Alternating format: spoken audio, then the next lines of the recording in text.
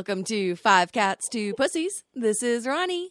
And this is Lindsay. And this is episode 29. 29. I had a brief moment. We literally just discussed what episode it was.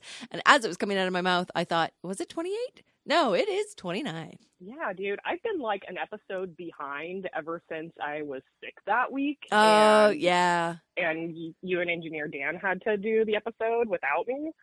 So I'm finally caught up. I know what episode it is now. We also screwed it all up by putting in the in-between-isode on Beltane. Yeah. So the numbering on iTunes and Spotify is not aligned with the actual episode number, which is why we label our episodes with episode numbers so that we can do that and confuse the heck out of everyone. How are you, Lindsay? I'm doing all right. It's been a big Animal Crossing week for me. Nice. You rearranged your whole island, didn't you? I did, yeah. I took everything down. I tore everything apart. I'm kind of sad because it's no longer a 5-star island, but it's going to be bigger and better than ever before. I'm working very hard on it. Nice. So I see a lot in my social media feed about the price of turnips. What's your going price for turnips right now? I don't know. I don't really pay attention to the turnips. I don't really care. I love it. You're just like, I'm going to make an island and decorate it and wear hats. And yeah, dude. I built my fortune off of selling peacock butterflies. So Jesus, that's amazing. I don't need them turnips. That's awesome. In a world where social media tells me who is selling groceries when and where in different restaurants and cafes, popping onto social media to see a friend say turnips on sale in half an hour really confuses the heck out of me.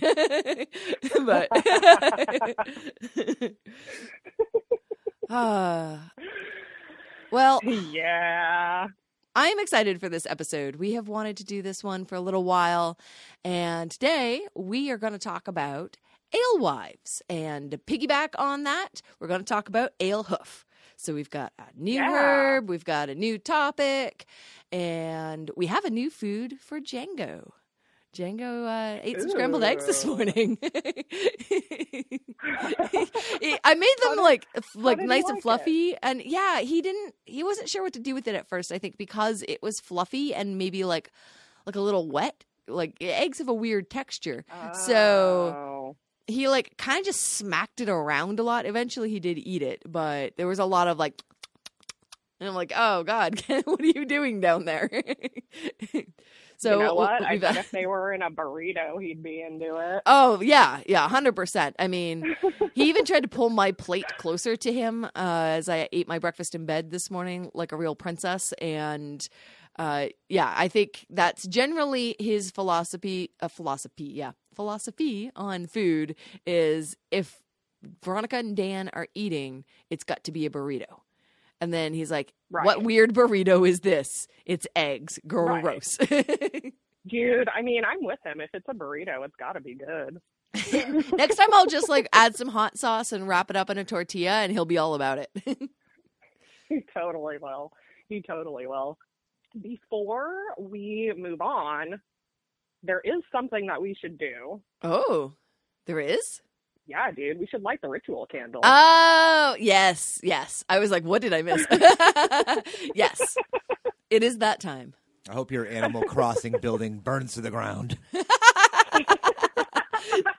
So I have an update on the ritual candle, actually. It last episode recording, it was aggressive. It burned aggressively, and I was like, it has like 1.5 to 2 inches left, without really realizing that the pattern on the side of the egg was thinner in some spots than others. So it sort of burned a hole in the wall of the candle.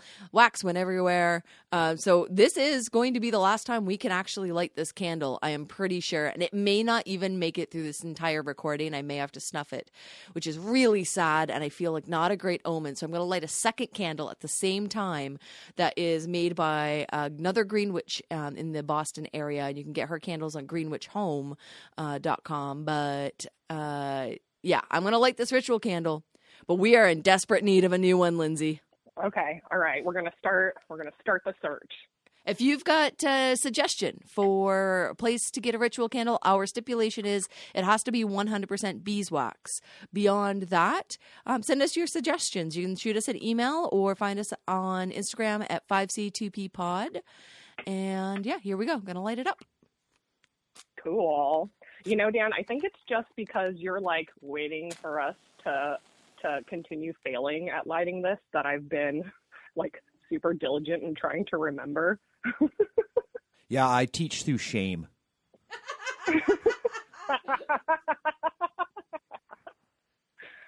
Well, your teachings are successful.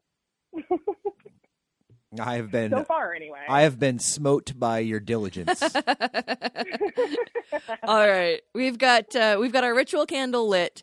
I may need to interrupt our chatting as we're going through this. I'm going to keep an eye on it. But if I'm like, oh God, it's just the candle got aggressive and went everywhere. But we have our backup candle lit. No fires. Yeah, so we're good. I think we'll be right back to share some interesting stuff about alewives with everyone. Yeah, dude, totally. We'll see you soon, witches. Oh, welcome back, witches. We are going to talk about alewives. I'm stoked about this. We've talked about alewives in the past a couple of times, most specifically, I think, with the top 5 pussies, our Pussy Hall of Fame episode, where we talked about Jenny Bingham. But we've mentioned it a few times here and there. Also, the episode on witches' hats, if you want to go back and check that out. But we're going to do a little bit of a deeper dive. Now, it's going to be a 5C2P deeper dive. We're not historians. So this is going to be, just a focused episode on alewives, not everything that you could ever possibly know on alewives, because there's a lot out there. And we have totally do. We have Animal Crossing islands to build and beanbag toss games to win, and we have lives. But we are in our day-to-day lives. We are all three, Lindsey, myself, and Engineer Dan, beer lovers, and I think that this is also sort of where that came from. It's like witches and beer and independent ladies, and I'm into it. Absolutely, dude. All of us longtime beer drinkers. Dan and I, longtime beer industry veterans. Near and dear to our hearts, for sure. So, Lindsey, you've done, I would say, probably more of the research aspect on alewives this week. So I'm going to let you take it away. I did some research. I got sort of some main points down. We go off on tangents quite a bit, so I didn't want to sure do. make it too long. But alewives. So from what I can gather, the term alewife was first recorded in medieval England around 1393, although it may have been used before then, who knows. Not to be confused with the fish. Yeah. It is different from the fish. I learned as well that because I was all excited. I was like, oh, I wonder if there was a cool witchy brewery out near Alewives Station here in Somerville. And the answer is no. Alewives Station is named after Alewife Brook, which is named after a fucking fish. So that was sad. Right. Yeah, it's a fish. I didn't even care to look and see what the fish looked like. All I know is it's a fish. Neither did I. I was so bummed it was also a fish. I didn't look. Around here.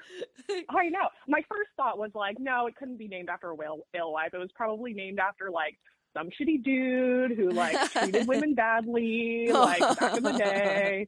But no, it's a fish. So It's a fish. Well, that's better than what I thought it was. But yeah, and brewing, even before medieval England, dude, women were almost exclusively the brewers, dating back to Mesopotamia. The oldest known beer recipe that I found, at least, was actually in a hymn to Ninkasi, who was the Sumerian goddess of beer fermentation. Cool. That's awesome. And I read I read the hymn. It's not so much a recipe as it is like a description of how beer is made. That's either way. That's cool. That's really cool. I love that there have been throughout history, like really far back throughout, like when people were like, "Oh, you can ferment something," and all of a sudden people were like, "Oh, we should have a god dedicated to this." Like, right? I know. You know, that's how you know it's important. Yeah, dude. Ancient Egypt, there was a goddess of beer called.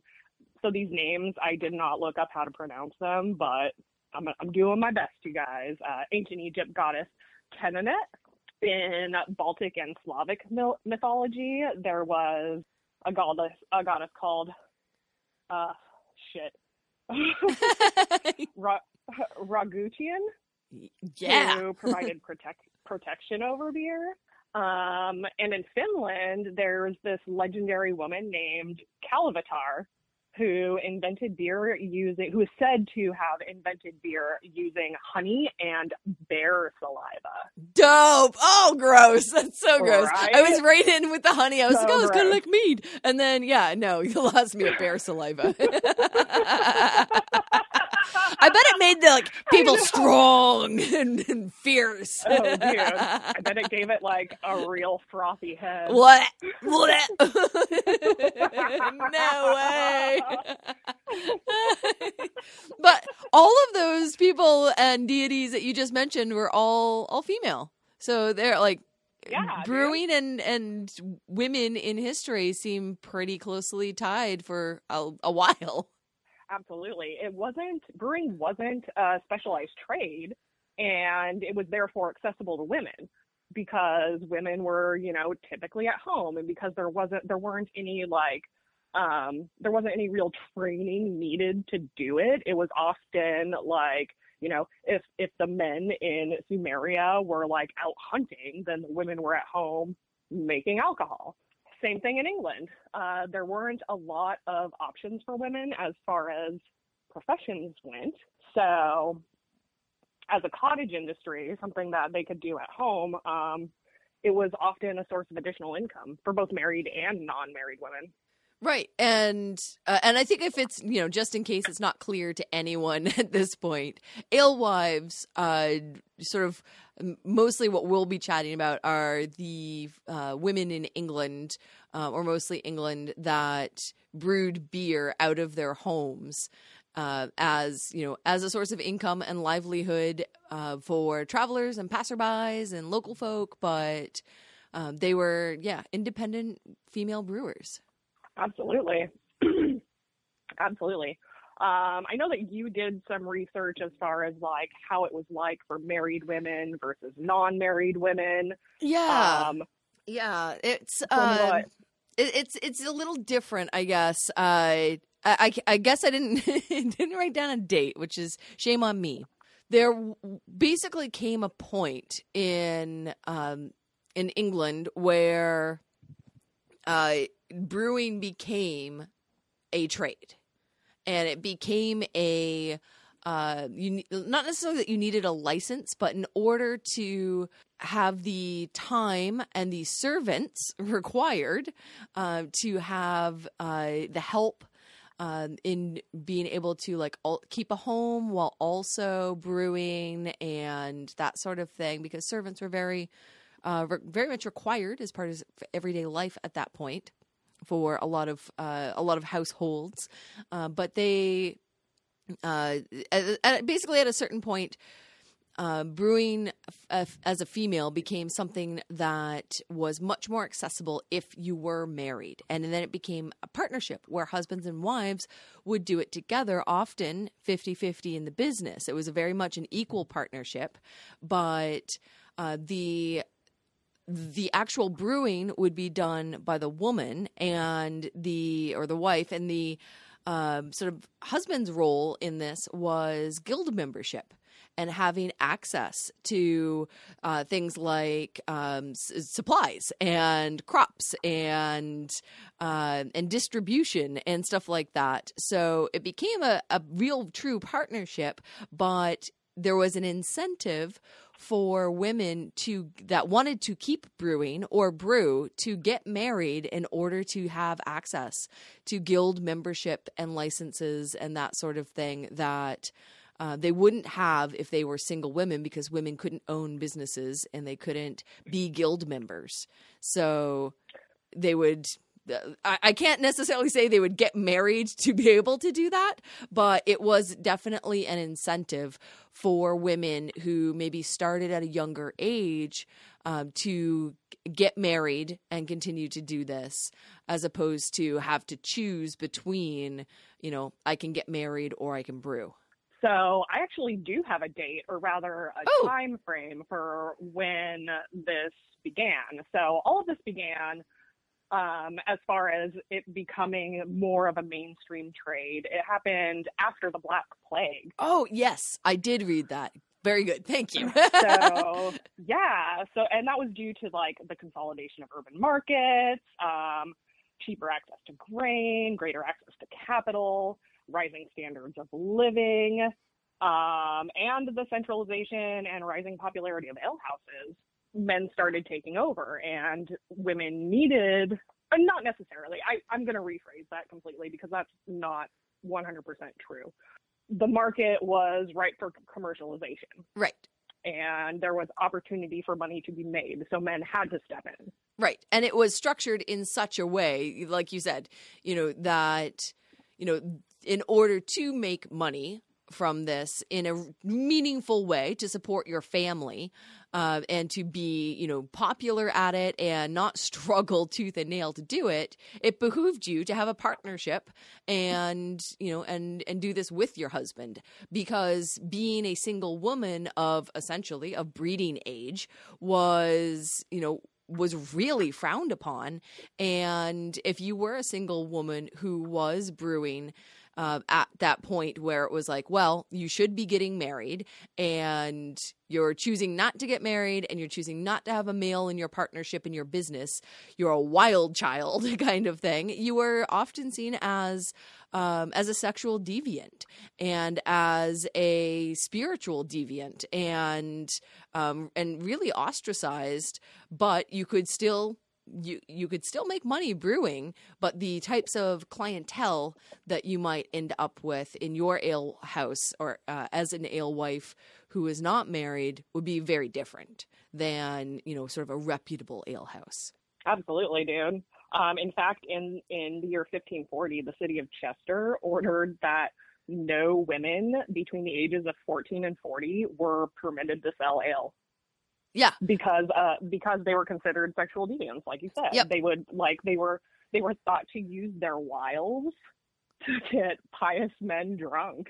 Yeah, and it was them to spend money. 100%, and it was also this sort of pushback against drinking and sort of beer culture, I guess, and drinking culture in general, where it was more that they wanted to start shutting these things down, and if they were controlled by reputable men, then they were reputable establishments. But otherwise, why were these good wholesome men out drinking beer at an ale house, that was run by so improper to be out with a single woman, kind of thing. So right. But now, I mean, they still operated, but maybe not as openly. Yeah, I mean, of course they did. Absolutely. Now, before the Black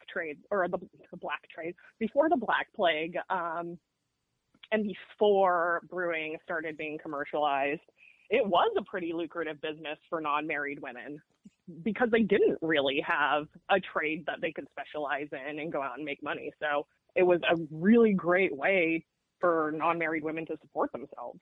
And it was required, because I think I read in one article that people were drinking on average about a gallon of beer per person per day. That was that was what they drank, and there were different types of beer, but they didn't have preservatives and ways to keep them fresh like we do now, so they'd go bad after 2 or 3 days. So the women were always brewing small batches, and they were serving their community. They weren't they weren't sending beer the way we think about a brewery now, where it's I can go into any corner store, a liquor store, store, or all my favorite restaurants from literally from here to England, and get a beer. Like I can get a beer in London brewed in Ontario or brewed here in Massachusetts. And that sort of thing was not happening. It was, you made it local, you drank it local, you drank it within a few days, and then you start again. Right. You would sometimes make extra to share with your neighbors. I found it really interesting. I found something that read that public records before the Black Plague included regulated legislation that treated brewing as a solely female profession. Really?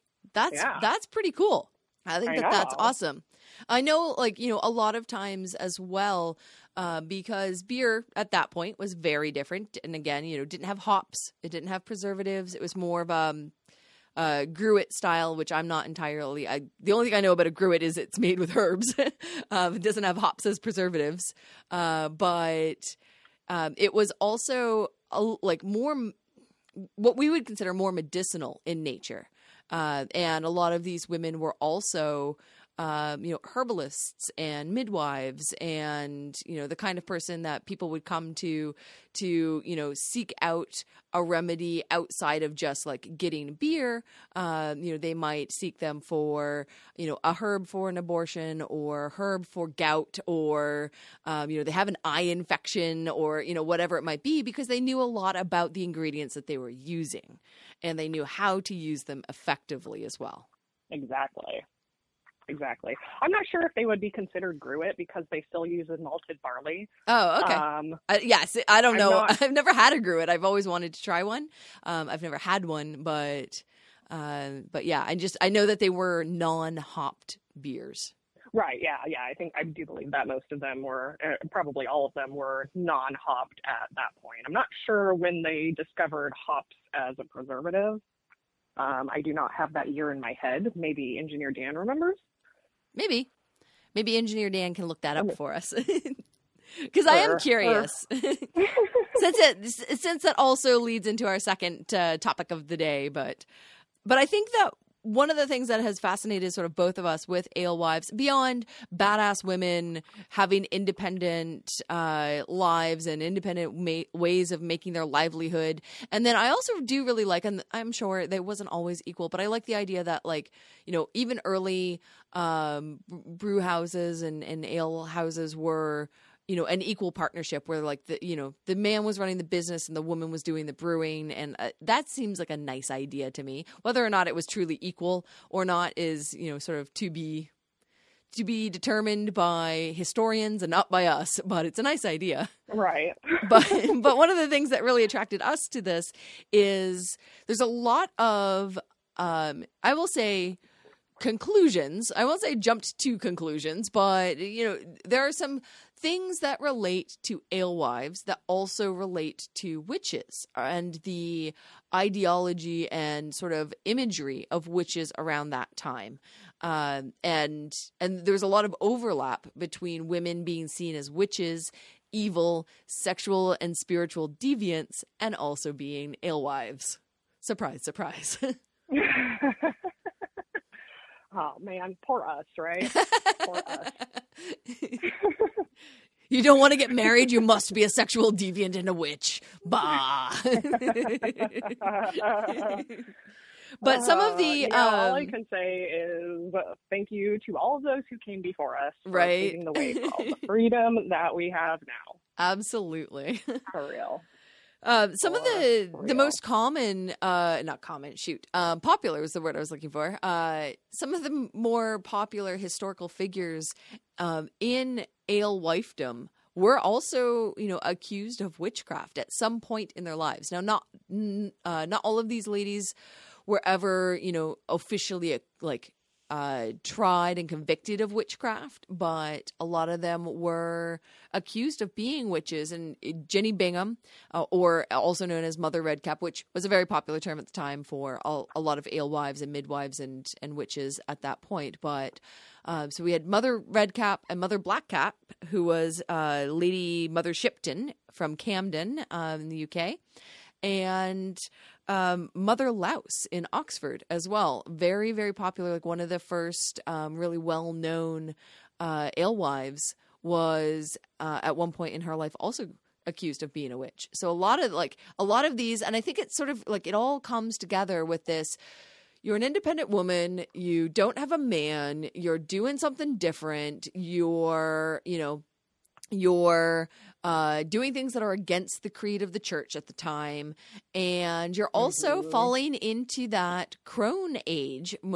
All three of these women were elderly when they were accused of being witches. When they were like young and awesome, nobody gave a shit. But when they were older women, when they ended up being accused of witchcraft because they reached that sort of like crone stage. And I think a lot of times people ostracize older women as well. So there's more overlap there, but I did find it interesting that, three of the more popular alewives in history also accused of witchcraft. I have your general hop information, by the way, when you guys are ready. Carry on, Lindsay. Oh yeah.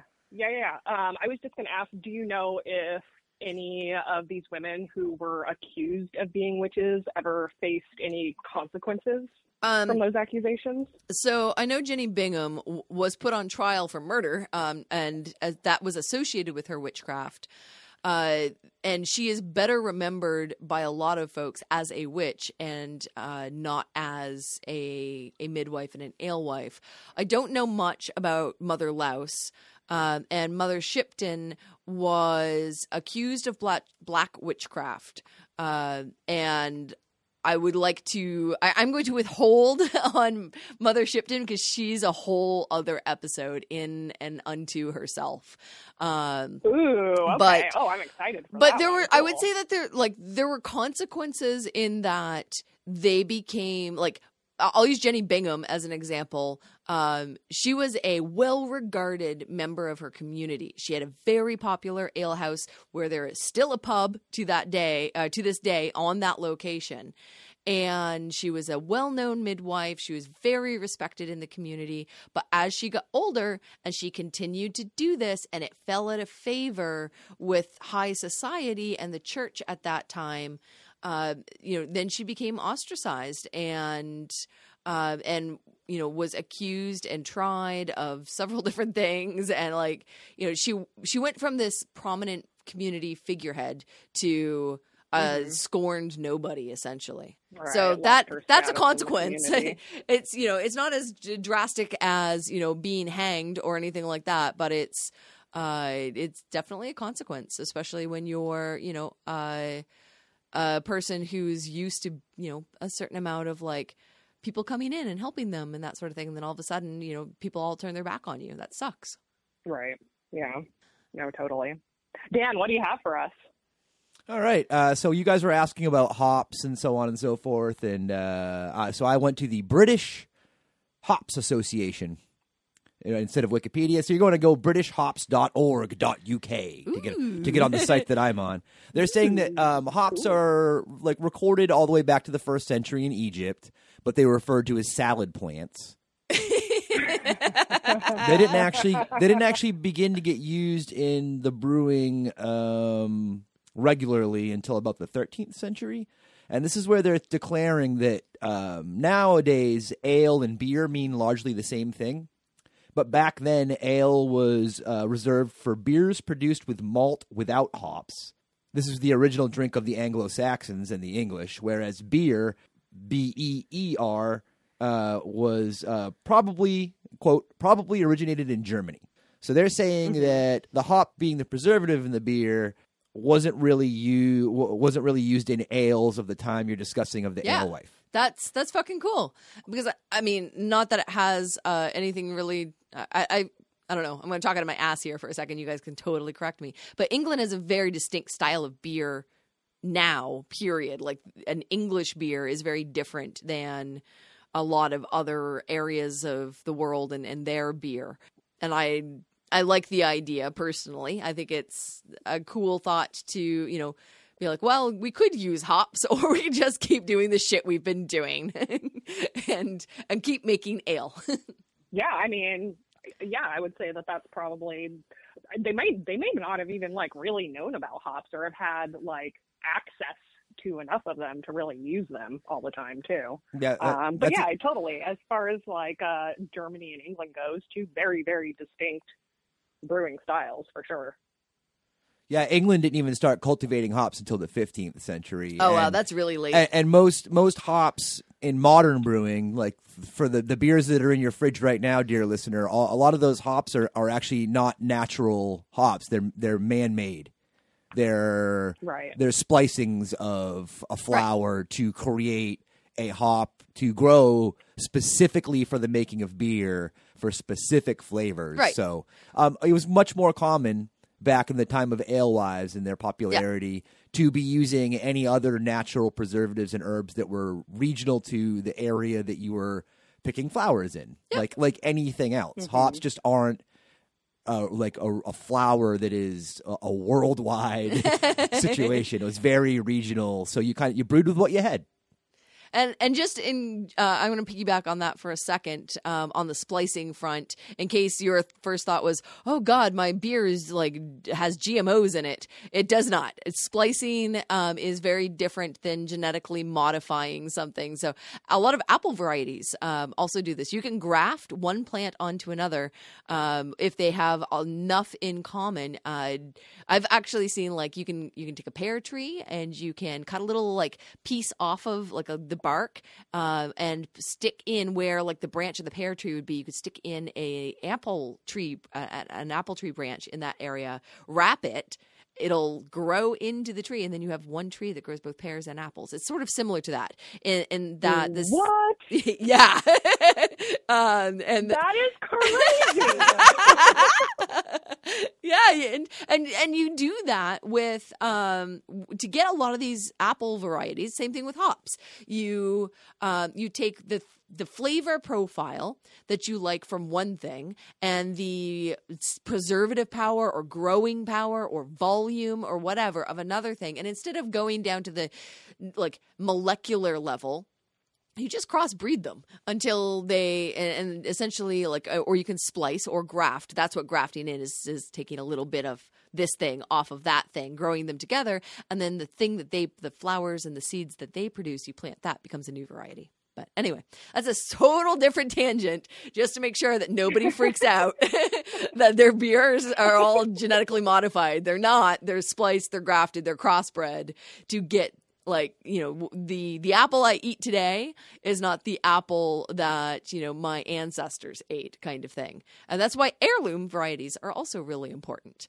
and have a more pure strain or a more historically pure strain. Anyway, I could talk forever about that. In a different life, I took horticultural sciences instead of business. I find that shit fascinating. But to go back to alewives, because I do want to touch on a few other topics around alewives that we've kind of mentioned in the past, that people often associate alewives with witchcraft. And I think the three that come to mind, 3 or 4, I guess, that come to mind for me anyway. The first one are hats. The second one are broomsticks. The third one are black cats. Those are the most popular. And then I'm going to tag on also herbal remedies, being using herbs for things that maybe society doesn't want you to use herbs for. And the fourth, obviously, we've already talked about, is being an independent woman who didn't need to abide by the laws of the church and get married. But I want to cover briefly, because I'm sure somebody out there is but the broomsticks. so right, I wanted to go back ever so briefly on the hats, broomsticks, and cats situation. I need a sip of water. Cool. That's the challenging recording remotely, is Lindsay can't see when I'm okay, I need to take a drink of water right now, so it's your turn.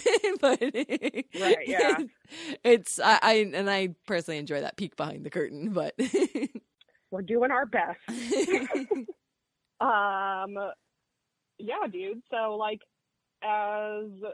as far as the pointed hats go, we did point out in our witch hat episode that a lot of people wore pointed hats back then.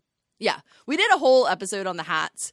I think a lot of alewives did wear the sort of precursor to like a modern witch hat. They were black, they were kind of pointed, but we talked a lot about, before even that, witches were painted by Francisco, his name has gone right in my head, Francisco de Goya, with tall pointed dunce-like hats before alewives were, like, that was in fashion for that time period. So there's a lot of origins that sort of all come together, and you get the modernized, Wizard of Oz witch hat through the eyes of the artist that came up with that shit. So, Right. I personally don't think that hats and alewives and witchcraft, like, if you go back, you can put those pieces together, but I don't think the fact that alewives were wearing the popular hat of that point in time made them witches,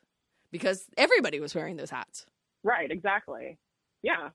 I mean, I suppose that there's always the chance that as far as like cats and brooms and, maybe like kind of pointy hats were worn by alewives, putting all of that imagery together, I can definitely see why people now would be like, oh, witch. But yes, 100%. Not necessarily true. Yeah, 100%. But there's a lot of coincidence, but also there's a lot of correlation there. But correlation is not causation. Like, it's not. They're not witches because they have the hat. They just happen to sort of correlate as ideas. Absolutely. Probably every house had a broom, so right. It was something that they could absolutely stick outside. It was like, oh, I'm not using this broom right now, but my beer is ready. Here's this broom. I'm sticking it outside. Right. Now people know I have beer. Right. And we've mentioned this before as well, where, it was sort of one of two things. Either it was a hole above the door where you stuck a stick, sometimes a broomstick, but sort of, I don't know, an ale is ready stick. I forget the name of the actual stick that got put in there. Or there was like a little, like you hang the broom above the door after you like swept the steps to say like, hey, we're open. Right, right.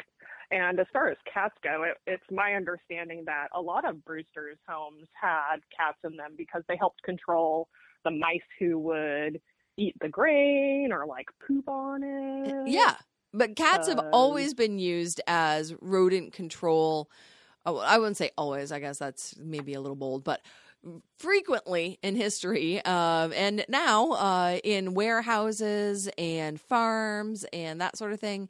Yeah, cats are often used for rodent control because, whether like not even just the catching of them. Eventually, like mice and rats are not stupid, as gross as they might be. They're not stupid, and they will catch on to the fact that like that's not a safe place to be.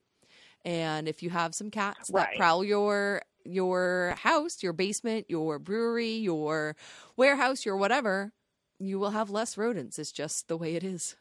Right. I happen to love rodents.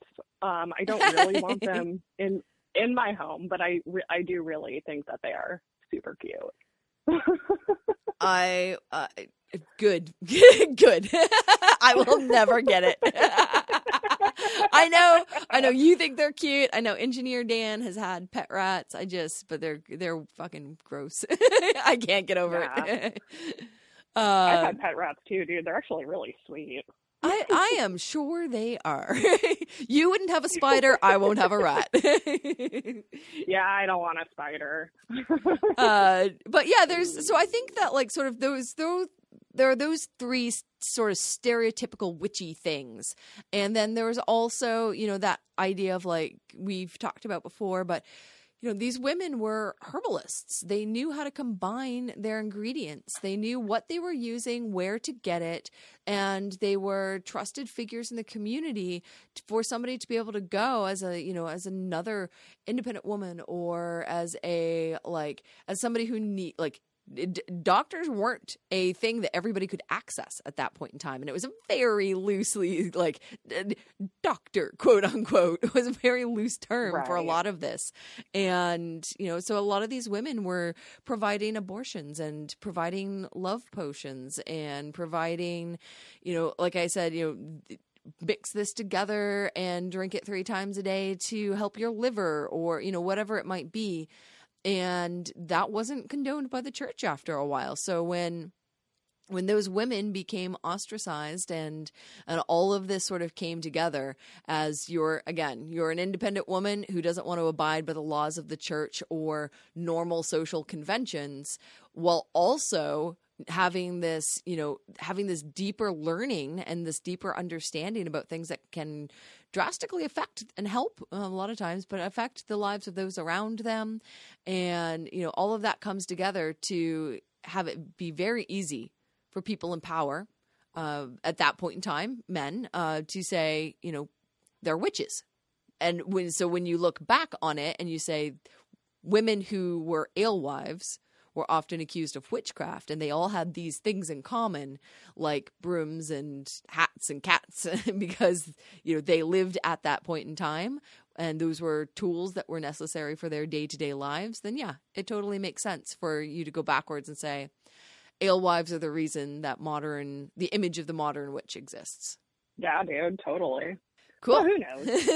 We don't know. But alewives are fucking badass. There are a bunch of women brewers now here in the New England area, and I hope that once all of the restrictions eventually, safely lifted, that we can maybe take a field trip or invite some of these fine folks on the air, because I would love to get their point of view on, the tradition of lady brewing. Maybe for a future episode. So if you're listening and you're a lady brewer or have a friend or a loved one or significant other or whatever that's a lady brewer, you want to hook us up, you can totally do that. Drop us a line on our email, 5c2ppod@gmail.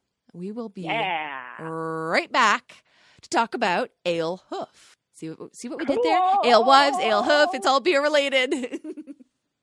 Yeah, we may even end up doing our own little, somewhat kind of brewing thing. But we'll be back. We'll see you all soon, witches. Totally. Welcome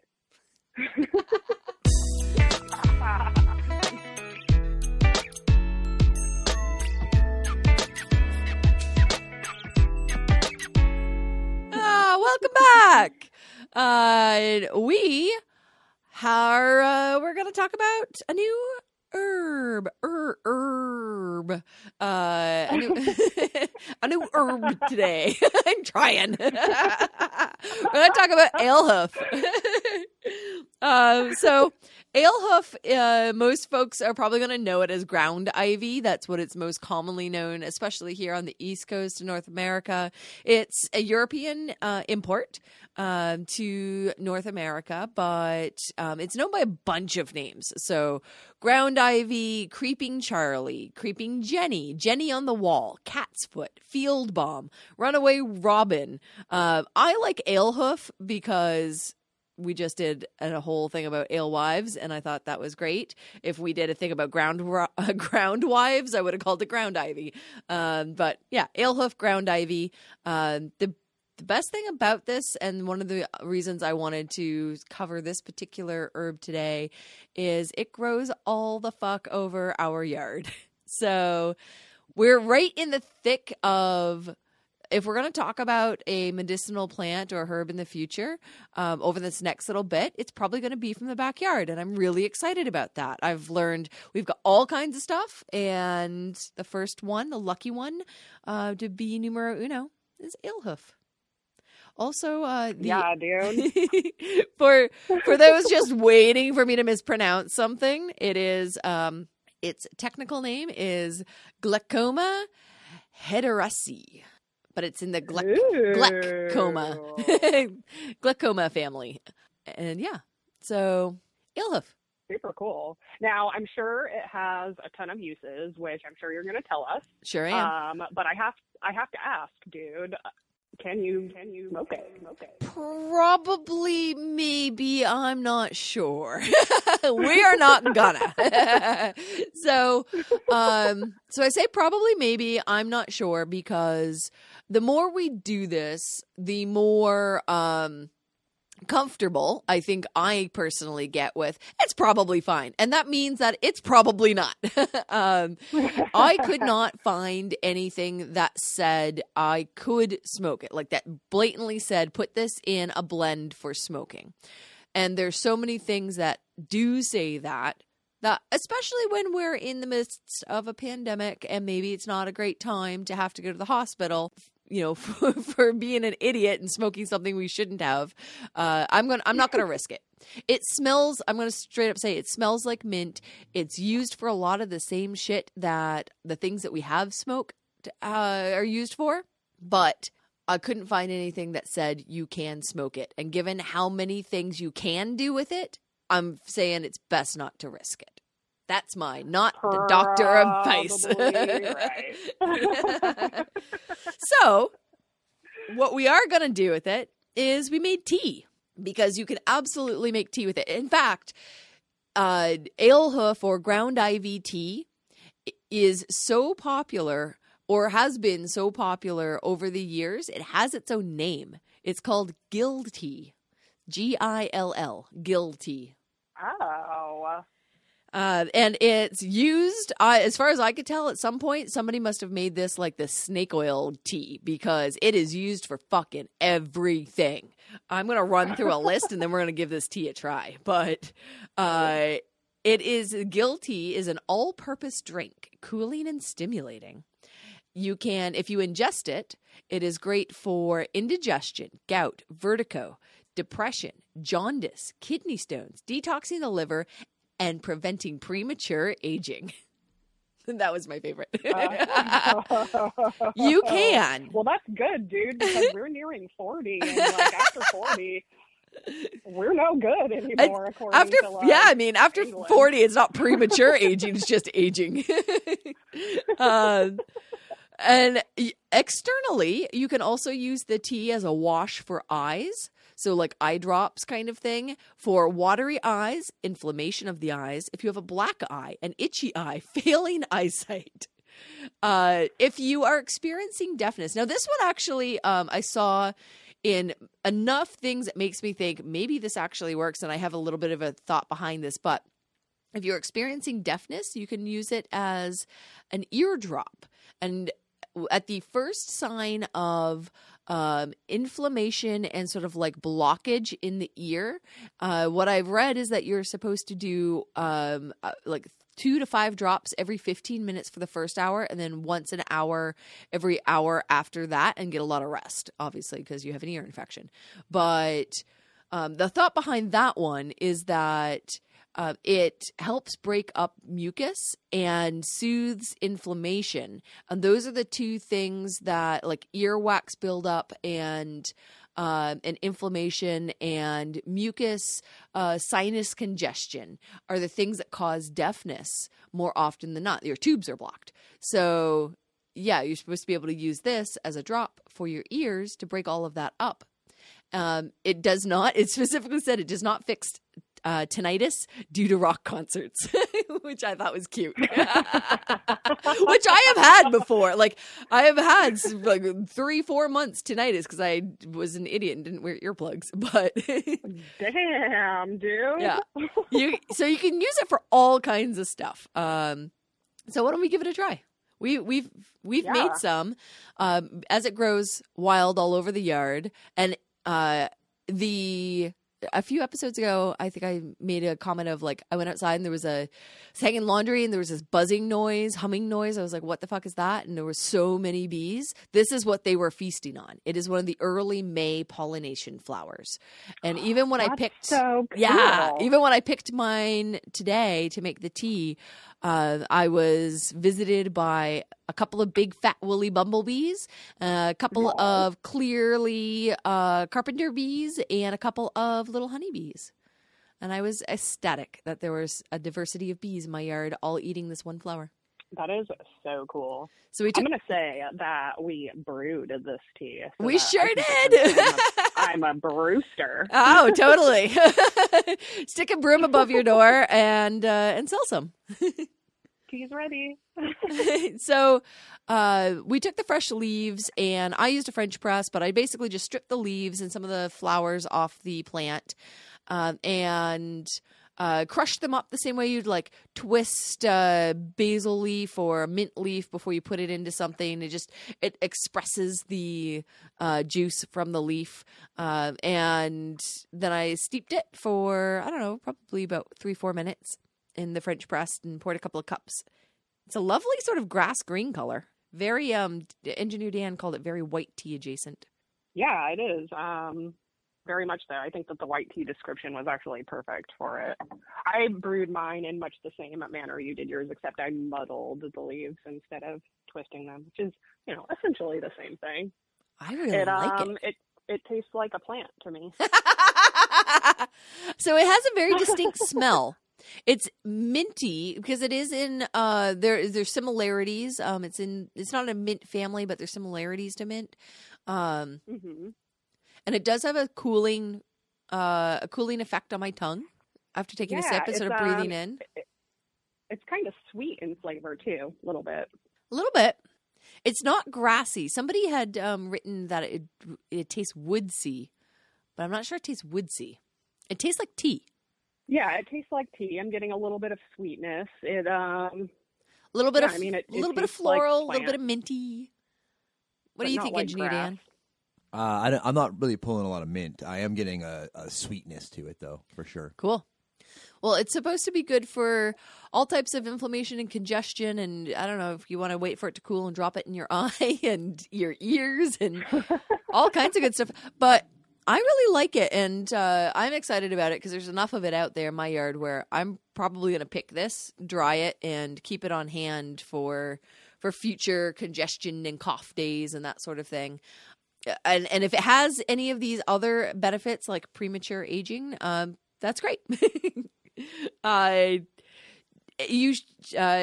of to note, on top of all of this, one of the reasons that I wanted to also cover this in conjunction with Alewives is that this was, as Alehoof might suggest, used in the brewing of beer. So pre-hops, this was used as a flavor additive, a clarifier, and a preservative. So brewers would add this much like they would hops, but instead of hops, in large quantities. And having picked a bunch and seeing how it just grows everywhere, I just wonder, it's a tiny plant. It's a very short plant. And I'm just imagining people picking fields and fields of this green leafed, purpley flowered, bees buzzing everywhere, filling their baskets to go back and brew beer. That sounds really nice. That does sound really nice. Man, they must have been doing a lot of picking. Yeah, yeah. You're a lot of hunched over picking.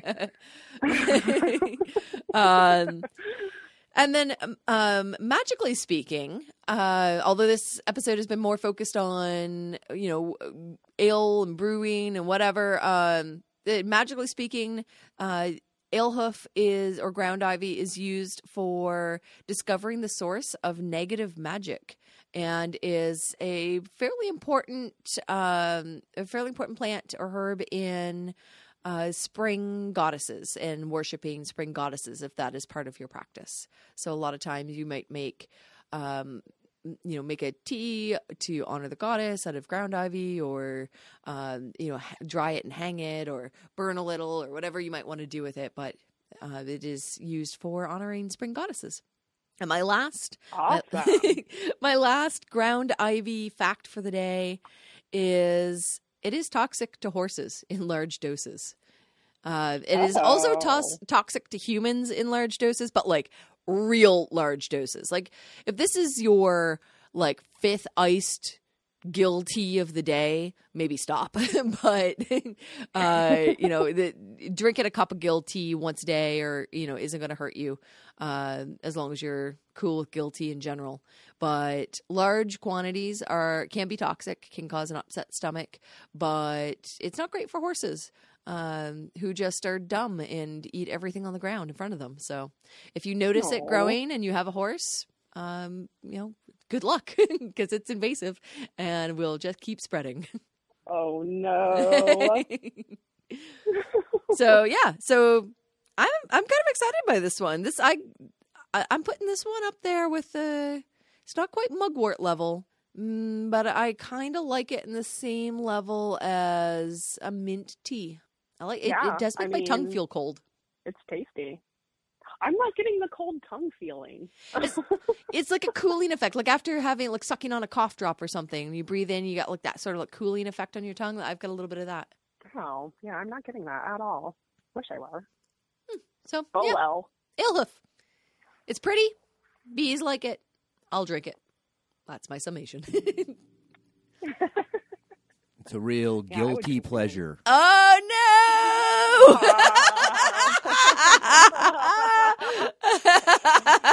So good. I love a good pun. So good. Awesome. Well, this is winding us down to the end of our episode here. But before we go, we've got a couple of shout-outs. And I am ready for this. But Lindsay, you do yours first. Yeah. All right. I'll pour some more tea. Today we are recording on Kelly's birthday. Kelly! So Did you notice, Happy Kelly? I birthday said herb, Kelly. I did it just for you. I'm going back to herb with an H.